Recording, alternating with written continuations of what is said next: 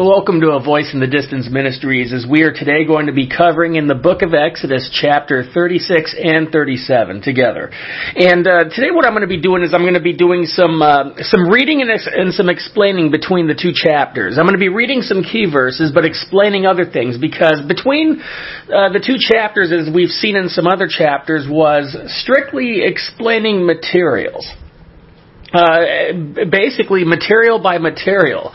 And I gotta say, Moses was very meticulous in explaining all of these things. But again, I don't feel the need to read off everything in the form of what was put in here in the forms of every piece of gold and metal pieces of tapestry and whatever have you, but I will read key verses of things of importance. But again, not that none of this other was any less important, but it was, again, there's so much detail that it could actually throw us off a little bit in looking at some of the things on what God was trying to do with this. But again, glory be to God and His Word for not just for the simple things, but also for the details. Such a great detail was put in making known what was in this. And again, the reason being was because this particular tabernacle that was built and these particular blueprints were the tabernacle that was in heaven that God had given Moses the design of. Everything from the colors, everything from the gold, the silver, the wood, from the placements of the tables, and I mean everything that was in there was designed by God, who was the architect, and Moses and particular people, actually a lot of other people that were involved in this process, were the ones who got to be the contractors. They got to be the laborers. They got to be a part of all of these things. And you had the contributors, because God had provided for the people. When they were leaving Egypt and going through the Exodus, God provided all of the material. I mean, when they left, you would think like, okay, they had to pack up their stuff and they had to go quickly. And of course, they wouldn't have had so many things, but what they were giving was many parting gifts. Many parting gifts from their Egyptian neighbors: gold, silver, jewelry, clothing, materials. I mean, whatever it was that they could give, they gave to the people that was put on their heart by God Himself. And so what an amazing thing that all of these things were provided, because they're traveling through a vast desert. We're talking about 2 million people. And so what a glorious thing to have seen, and what a glorious thing to have witnessed in God's Word, that how He works in such mysterious ways, and how He works in the hearts of people, whether it be His own people or whether in the hearts of those who are considered enemies. Only God could do that. And praise and glory and honor be to Him for those things. So as we go through we're going to start in chapter 36, and we're going to be looking at verses 1 through 7 through the continual praise, glory, and honor. We're going to be looking here at chapter 36, verse 1 through 7 says, "And Bezalel and Aholiab, and every gifted artisan whom the Lord has put wisdom and understanding to know how to do all manner of work for the service of the sanctuary, shall do according to all that the Lord has commanded. And then Moses and Bezalel and Aholiab, and every gifted artisan in whose heart the Lord had put wisdom, everyone whose heart was stirred to come and do the work. And they received from Moses all the offering which the children of Israel had brought for the work of the service of making the sanctuary. So they continued bringing to him freewill offerings every morning. And then all the craftsmen who were doing all the work of the sanctuary came, each from the work he was doing. And they spoke to Moses, saying, The people bring much more than enough for the service of the work which the Lord commanded us to do. So Moses gave a commandment, and they caused it to be proclaimed throughout the camp, saying, Let neither man nor woman do any more work for the offering of the sanctuary, and the people were restrained from bringing. For the material they had was sufficient for all the work to be done, indeed, too much. Now, in the explaining of these chapters, it is strictly in what was used for the tabernacle, as I mentioned earlier. But again, the fascinating thing was the hearts. The hearts that were stirred, okay? The people bring much more than what was actually needed. And by the integrity of Moses, it was seen by the fact that the extra things that were brought were actually returned to the people. He was not going to take any more than what was needed. But yet, see, the people were willing. And we see that God gives more than one could handle at times. It looks as if the people that were giving items just kept it flowing.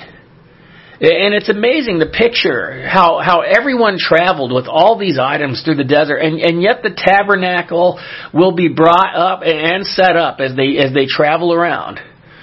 Now, this was not necessarily to build and keep it going by man's design, but to do it strictly by the design of God, as it was designed for God, but yet the people got to be a part of it. You know, I have heard of pastors. There's this one specifically in England, in the United Kingdom. By hobby and passion, he used to design church buildings. Okay, modern ones of our day. It was a hobby of his. He said, "I've never heard of such a thing," but it was his passion and hobby. And how amazing is that I've never heard of such a thing that someone did outside of doing so from making a living as an architect. But now again, God designed this tabernacle because there is a replica in heaven, and they were given the blueprints and the color schemes for this one on earth for the time being. And that will be a 40-year travel period. So here's the thing, right? They could have been in the promised land in 11 days or so. But due to disobedience, they will be traveling for 40 years, and 40 is a number that represents the number of judgment, or also a number for trial. But one thing that I want to focus on is two names that were mentioned in the first few verses, Bezalel and Aholiab.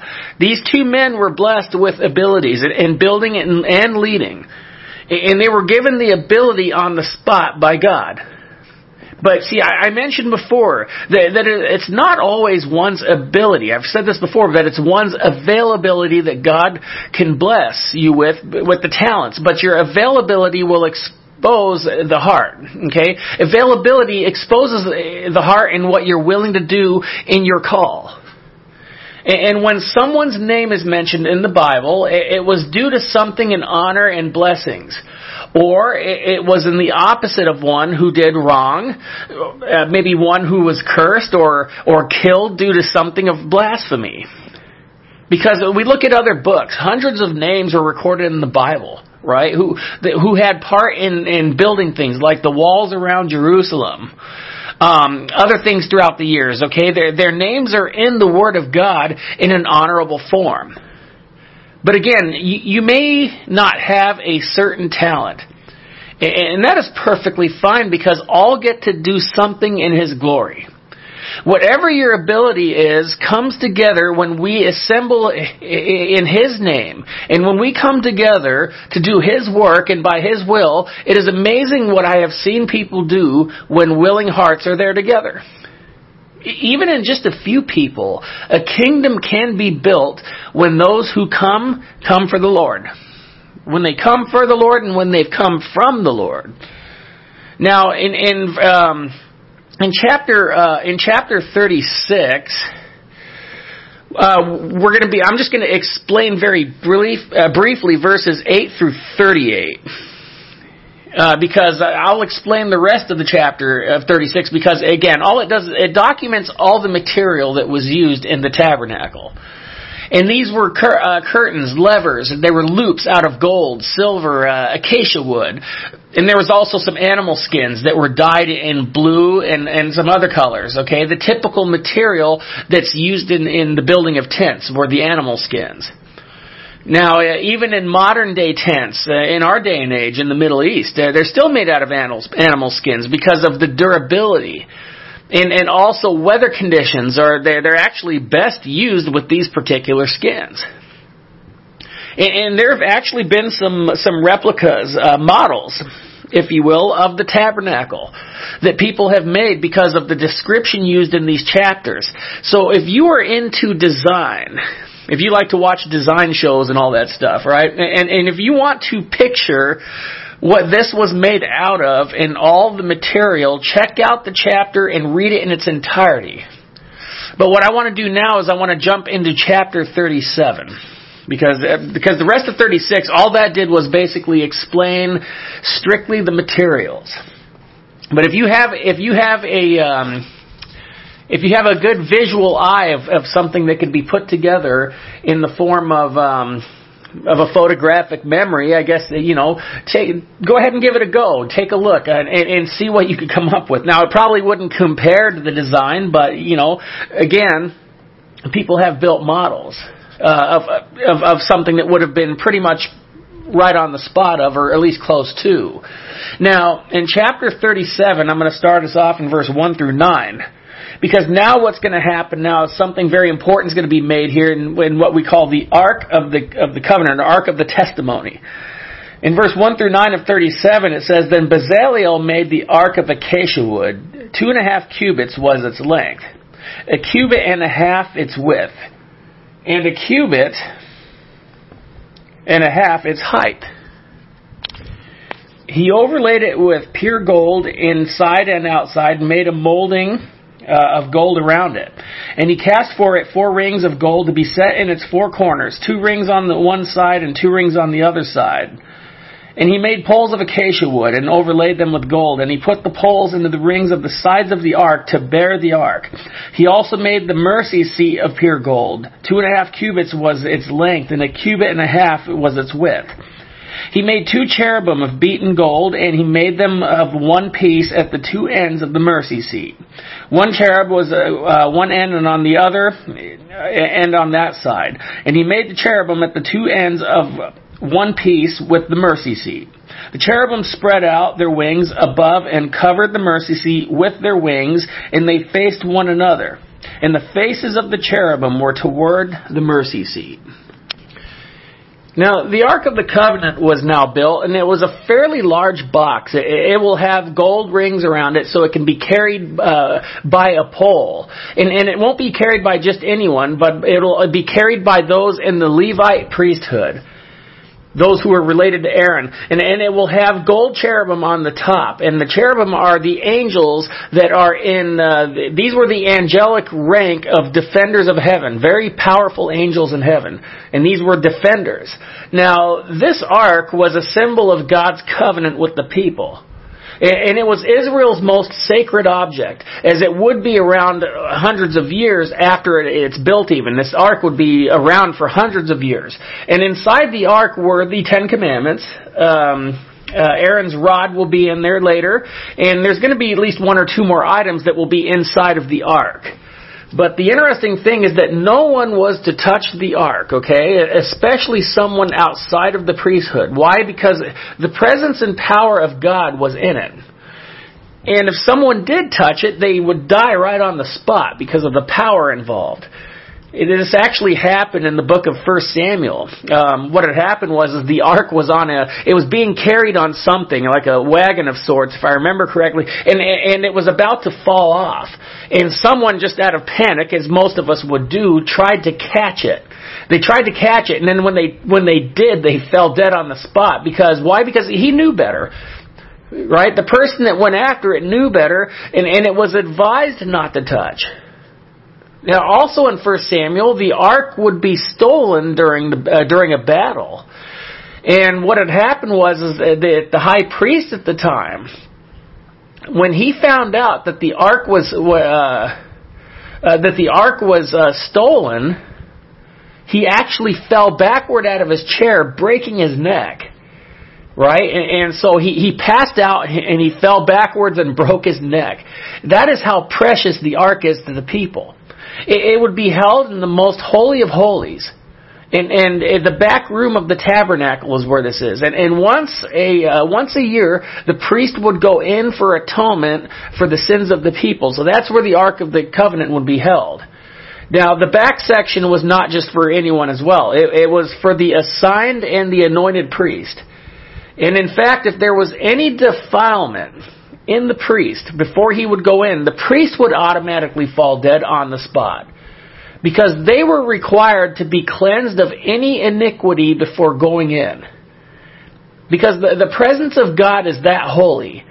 And the ark was a part of that presence. Now, What happened to it, we're not sure. We don't know what happened to it or where it's at. I mean, there's been some speculation. Some believe it could be hidden somewhere in an undisclosed area, perhaps. But see, God did something special with it. And we're not sure, but it had been around for hundreds of years in protective quarters until the first temple will be built. But remember, God is not confined to a box, and His presence is everywhere. So now I want to continue here as we observe chapter 37. And in chapter 37, I'm going to, let me see here, verses 10 through 16 I will explain in those particular verses. Now in chapter 37 in verses 10 through 16, which will be explained, what it has to do is with the making of the table for the showbread. And this, what this does is it gives basically the design of a table.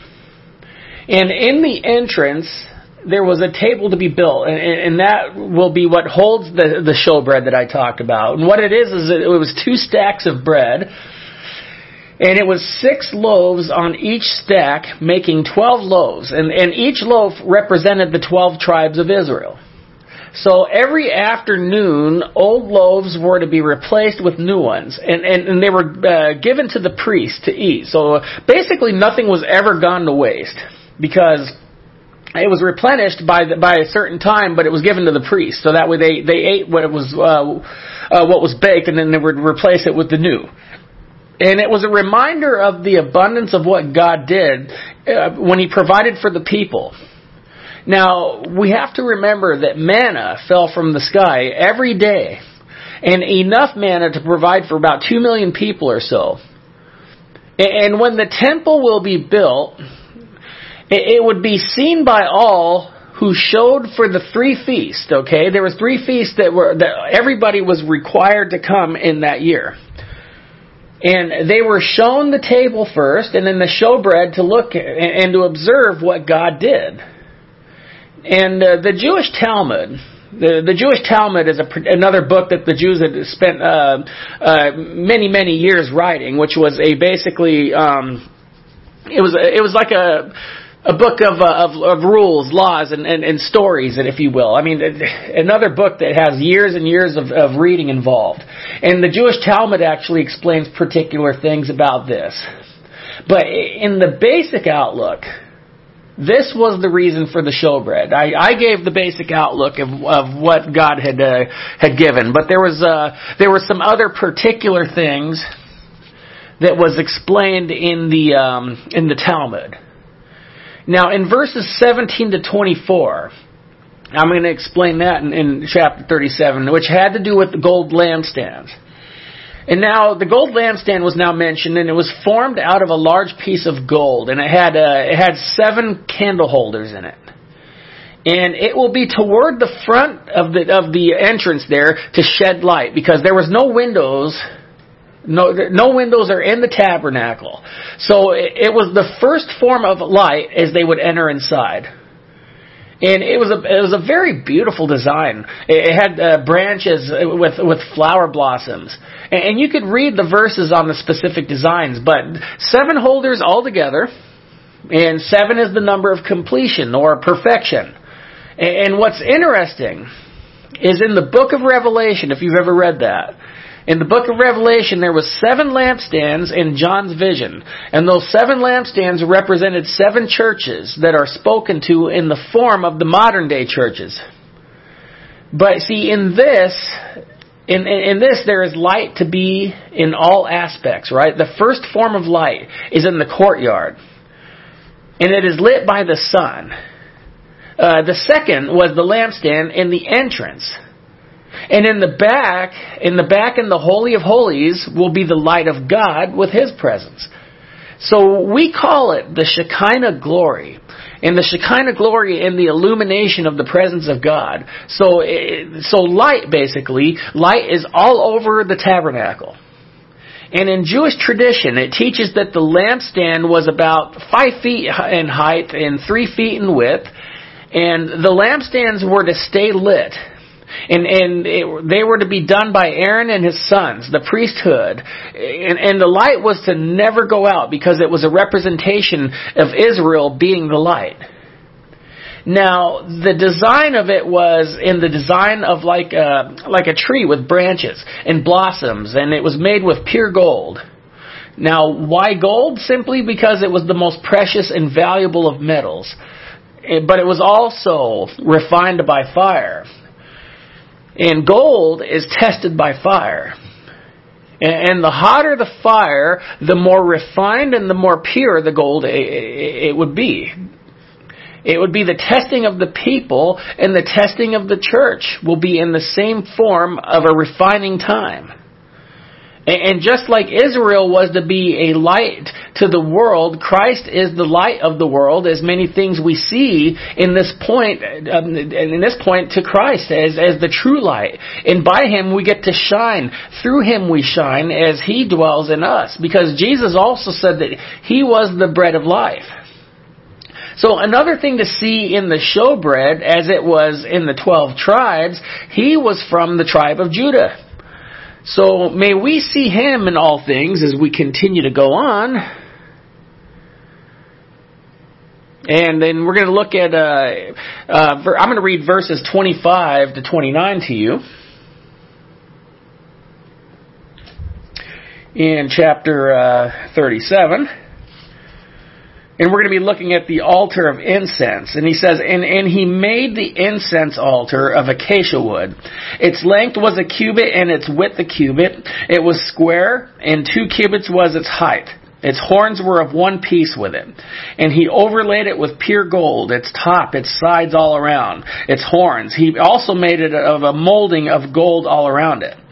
He made 2 rings of gold for it under its molding, by its 2 corners on both sides, as holders for the poles with which to bear it. And he made the poles of acacia wood and overlaid them with gold. And he also made the holy anointing oil and the pure incense of sweet spices according to the work of the perfumer.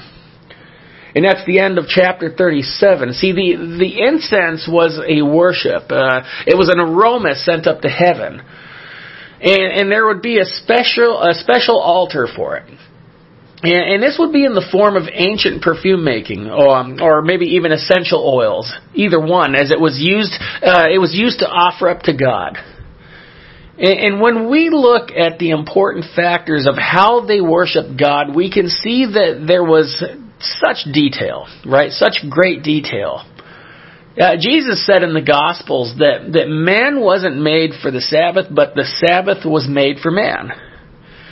And we try to set apart one day with God and for God. But in true love and worship, we should seek Him daily. I myself have a hard time when I'm away from my sons. I want to see them. I want to hear them. I want to hug them every day.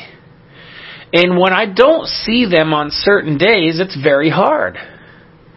And God has a very deep love for His children. For you, whoever is listening, He loves you and wants to be in fellowship with you. We may not light incense and other things, but that we have observed from these times instructed to the Jewish people, but time in the Word, time in prayer, time in singing and praising, just meditating on God and being with Him. You know, I think of what the late Billy Graham said as he was in his late 90s, and this wasn't, I think he was 97 years old. In his prayers, he says to God, I just can't wait to be with you and see you. That's what he said. He said that himself. God is up there and waiting for us to take part with Him here first on earth in receiving Him. Next is receiving direction from Him, and that is a wonderful time to hear from God like Moses did. Now, how do we hear from Him? Well, in many different ways. As for me, a lot of times it is out of nowhere. And it's in the least expected time. Especially when it is something that was not even on my mind. You know, He delivers something profound, far from my own wisdom, and that's how I know that it's from Him. Now, for those that may have never known God or much about God, there is a special time that one has with Him when you feel the want or the desire to come to Him and to say, I believe in the Lord and I want the Lord. There have been many amazing testimonies of people, encounters with the Lord. And these were people who denied His existence, and some that knew He existed, but they just never wanted anything to do with God. See, this is an encouragement to receive His Son, Christ Jesus, as Lord and Savior. And by that, it gives you a place in heaven when your time is up on earth. See, there is always a need for God, no matter how rich or poor, how happy or sad one is, in the best or worst of times, we all need the Lord. But the question is how much of a want is there for Him? See, He wants you no matter what you have done, where you have been, because He will take you and change you. But you have to be willing, because God never forces His way in. You cannot force your way to Him because He welcomes you. The Lord may have been the last resort for you. And maybe He's brought you here. And by receiving Him, He must now be first to come and not in the last resort.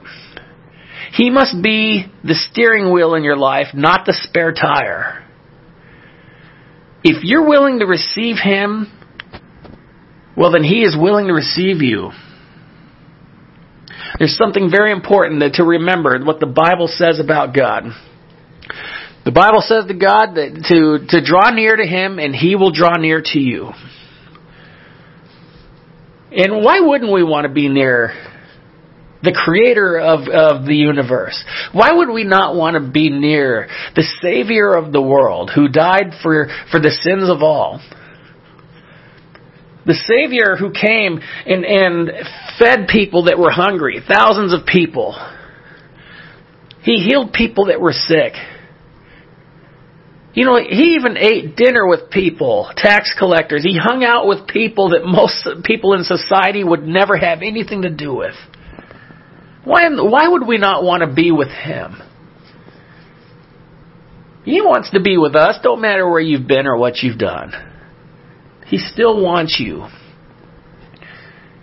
But again, there must be a want for Him. You know, it's interesting when I hear people say, "Oh no, I'm good. I don't need Him. I don't need God. I'm doing just fine." Oh boy. You know, that is when you really need Him. You need Him all the time. You know, don't matter how good or bad, because there's going to come a point in our lives when our day is up. And that is when it's really going to matter. So right now I want to give the opportunity to give you a ticket to meet the Lord. It's a free ticket to be with Him that He is offering to you. And if you want that salvation, and if you look at yourself and you say, I don't want to live in the way I've been living anymore. I want my life to change. I want my marriage to change. I want everything to change. Only He could do that for you. And only He could forgive you for whatever that has been done and remold you into a new image. But you have to receive Him. You have to let Him in, because He's going to let you in as soon as you say, I want Him. And it's real simple. It's through prayer. And if you feel led, I want you to repeat it after me. And by saying it, you're saying it in the truth of your heart to receive Him as your Lord, your Savior, and your Father. So I want you to repeat after me if you want to receive Christ as your Lord and Savior. Dear Father, please forgive me. Forgive me of all of my sins, as I confess to you, Lord, that I am a sinner. And I ask of you, Lord, to cleanse me of all of my sins and to wash me of everything. As Father, I now receive you in my heart as my Lord and my Savior. Come into my heart now, Lord, as I am now a part of you, and you are a part of me. May we walk together for all of my days. And may I be a part of you, Lord. And may I be with you when my time comes, Lord, as I receive you as my Father and my Savior, my Lord. As I love you, I thank you for dying for me, and I thank you for receiving me. In Jesus' name I pray. Amen. Oh, I certainly hope you said that prayer, because it's the greatest decision you could have ever made in your life. Receiving Him is an eternal and a precious gift. And so, I want to welcome you into the family of Christ. You know, there's millions of people around the world now that you're related to. Different countries, different creeds, colors, races, all brought together by the love of God. So may you be welcomed, and may you feel the love of the Holy Spirit as you are now with Him and a part of Him, and we'll all be together one day in His kingdom of heaven. Much love to you, and God bless you all.